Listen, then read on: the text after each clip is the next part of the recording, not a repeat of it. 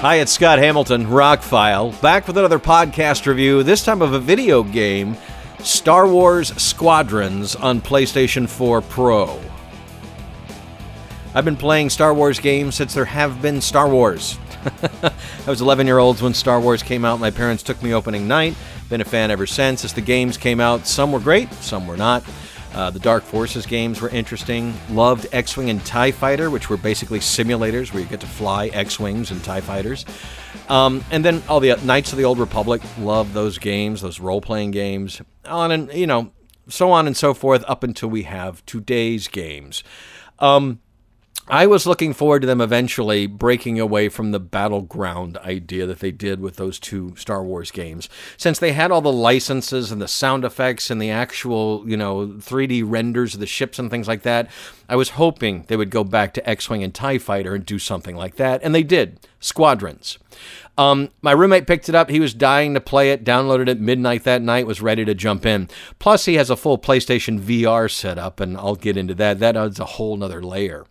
But if you've missed the days of X-Wing and TIE Fighter, if you've missed the ability to jump into a spaceship and fly against other Star Wars craft with the same laser blasts and the music and the ship designs and everything you've come to love about Star Wars, then just run out and pick up this game. On PlayStation 4, the graphics are great. There's no jaggies anywhere. It looks exactly like one of the movies, especially 1, 2, and 3. It does have a little bit of that computer-generated quality, but for a video game, it looks really realistic, looks great. Tim and I both noticed we have a problem with some of the size. When you fly over a Star Destroyer, it doesn't feel that big. There was a better sense of scale in the older games. You get across the width of a starfighter pretty darn quick in your ship. It just doesn't feel like when you get close to it where you can actually almost land on it because you're having to shoot things off of it, laser cannons and tracking things. It just doesn't feel as big as it should. Now, I'll say up here at the beginning, I have not finished the game yet. It's not my game, and in all honesty, I have played more than I expected to play on it. He gave me a couple afternoons where like, yeah, go ahead. And I played it as a normal 2D game on our giant TV with the PlayStation 4. Plays smoothly, plays great. I was able to dogfight TIE Fighters and X-Wings and Y-Wings and everything else greatly. I made it through about 2/3 of the game in just a few days. But I like those kind of games. I like space flight simulators. I was a huge fan of the Wing Commander games. The storylines are great, but I was all about those dogfights, and that's why I had a joystick. And I'm not much into too many simulator-type flying games because they take some of the fun out of it. I like a little bit of arcade action involved with my simulation. There was an Xbox game. Wow, and I just drew a space on it. Used to play it all the time. Kind of a futuristic biplane game. Anyway, I'll get back to it.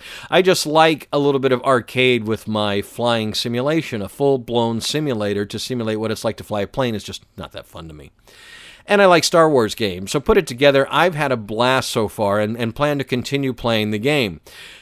With VR, and I did try it out with VR, that adds a whole nother level. It's still the same great game, but now you're in the cockpit instead of looking at the cockpit, so you can look around.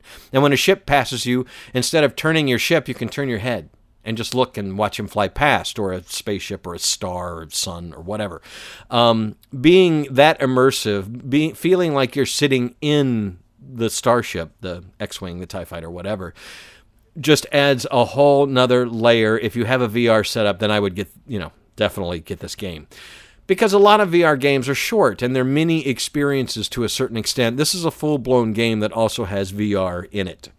Now, I did notice the other day, I still do a lot of PC gaming, that the game is cheaper to buy on PC, about $39 as opposed to $59 on consoles. I'm not sure why that is, but if you have a PC rig that can run this game, you can save $20 right now. I don't know. I don't think that was a sale. I think that was the regular price. But if you've been looking for a flight simulator type game, you want to do it in the Star Wars universe, this is great. It really is. It doesn't have that extra magic sizzle that kept me playing into long hours of the night with things like Wing Commander. I felt like the missions were a little long. that's in some ways that's a good thing, but in other times, like I was like one time ready to go to bed or ready to stop playing, and the mission just kept going and going, and I finished the mission, and I got a trophy and the points and all that, but it just felt like some of the missions were longer than they had to be. They could have been broken up into little shorter bites, but I know there are people that like longer missions.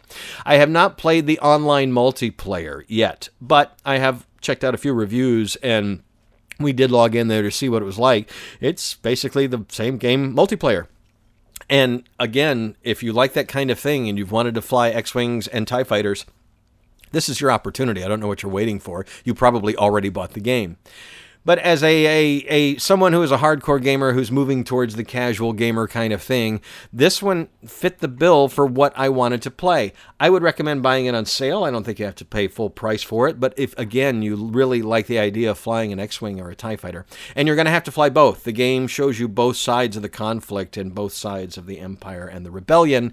And I actually like that because you were able to switch up, and it's a different flying style. Like the X-Wings had missiles and the TIE Fighters did not, at least through the first half of the game or whatever.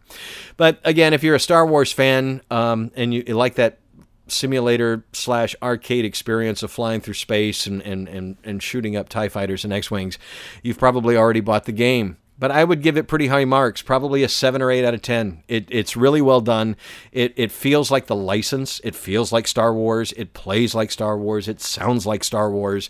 And like I said, there's probably another level of something I'm missing just a little bit, but overall, it's a great experience. And I'm sure there'll be some downloadable content that will... I knew that was coming. So Star Wars Squadrons, I would pick it up for whatever console or PC you're using, and I'm going to go, talk to the dog next door about not barking during podcasts, and maybe he'll understand. I'm Scott Hamilton. I'm Rockfile. Thanks for checking out this podcast. Thanks for checking out the links below. Bark, bark, bark, bark, bark. You can't hear that, can you? Yeah, you probably heard that. I'm Scott Hamilton. Thank you for listening.